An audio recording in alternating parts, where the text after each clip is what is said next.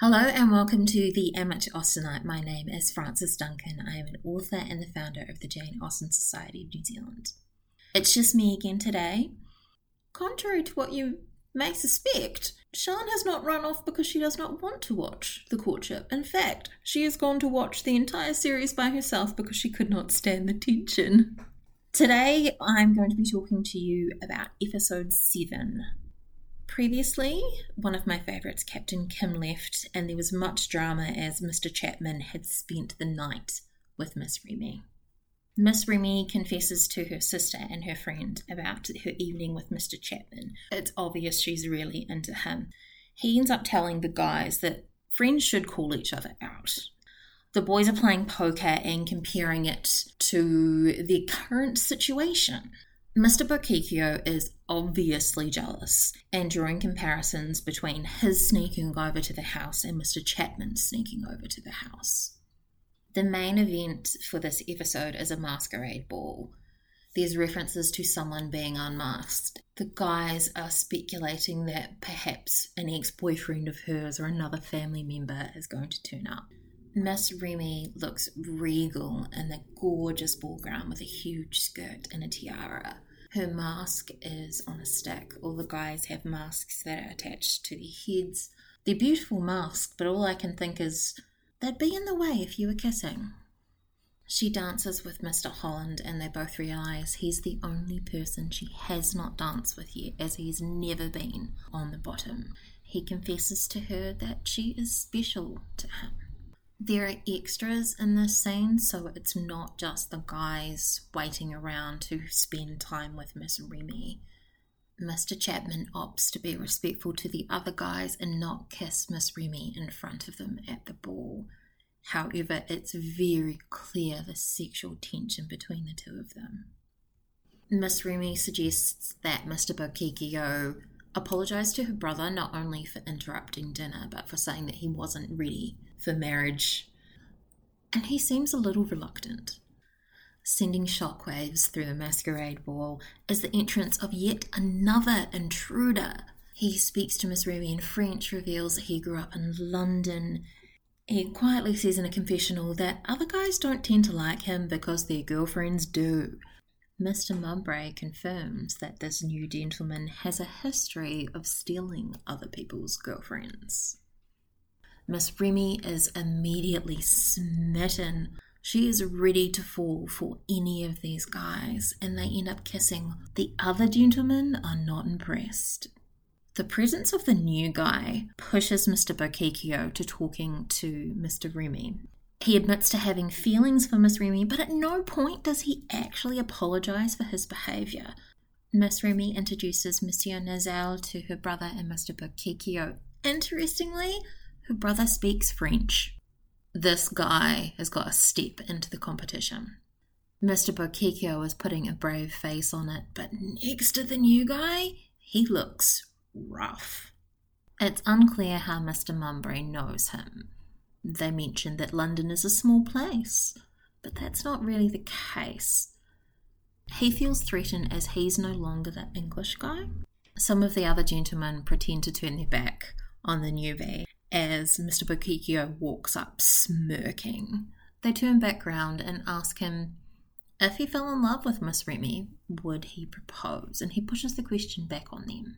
Mr. Bokikio says that he would. This made me gasp. It's so different to what he said previously. It sounds like he's threatened and he's stepping up to play the game, but I don't know if he has the follow-through. Mr. Mowbray reveals that he used to be a chef and bakes a cake for Miss Remy, revealing to her that he spends a lot of time with his family, which to me would actually cause issues because his family is in England and hers is in America, and family is very important to both of them. Miss Remy is impressed with his skills, especially when he says he would cook for her every night. Mr. Remy is equally impressed, but then they are interrupted. It's Mr. Nazir not only bringing a bigger cake, but flowers, wine, a sword. He has thought about every member of the court that is present and provided for them. Mr. Nazir does what no one has done before and actually asks her on a date. Mr. Nazir takes Miss Remy to the garden to make gin with herbs freshly picked. He refers to his father being a chef for a household and teaching him how to cook. Miss Remy refers to him as high society, which seems incongruous with this, but also he doesn't appear to have a job. He is listed as a socialite. Mr. Bokikio invites Miss Remy to meet him. She's so excited that he's making the effort and not offending anyone in the process. And he's the first guy to ask her the real questions. What happens outside of this experience? It's mentioned twice throughout the episode that Mr. Holland has never been on the dance card, the only suitor to have not been so far. Then he is called, along with Mr. Judge and the new guy, Mr. Nazir.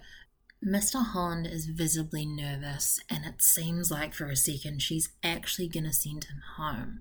But she doesn't, and there's huge relief from everyone. Miss Remy keeps talking about the spark with Mr. Judge, and I wonder if she's ever been in love before. Because yes, at the start there's a spark, but that doesn't last. You have to build on other things. There's a comfort to being in a long-term relationship, but it's not all butterflies and sparks like it seems that she maybe wants. Mr. Judge stays, and the final person on the dance card is Mr. Nazir. The guys are admiring the way Mr. Nazir talks. Her sister and friend are almost fainting when he starts speaking French. In a surprise twist, Miss Remy decides to keep Mr. Nazir as well. The host calls her on it, and she explains she doesn't feel she really had time to work on her relationship with all the guys, with the new guy turning up, and she wants to give him a chance too. The episode concludes with the host saying that Miss Remy is really the one with power, which is a great twist on the narrative. Women so really have agency in their own romance stories, no matter what the context. Honestly, I'm surprised Sian didn't contact me directly after watching this one to say, oh my god, there was another intruder. They bring the drama so well. I'm really excited to see what happens next. We're just past the halfway mark. There's still so much that could go well and could go wrong. And that is my summary of episode 7 of The Courtship. My name is Frances Duncan. You can find me at francesduncanwrites.com and on Twitter at Frances_Duncan. Thank you for listening, and I wish you happy watching. Just popping back in to let you guys know that we have merch now. I haven't actually got merch with my face on it. That seems a little weird to me, but if you really want it, let me know and I'll do that. There's merch of the Jane Austen Society of Aotearoa New Zealand's logo, some Jane Austen merch, and some Pride and Prejudice, heavily Pride-focused merch too. It's on Redbubble and the link is in the notes. Happy buying!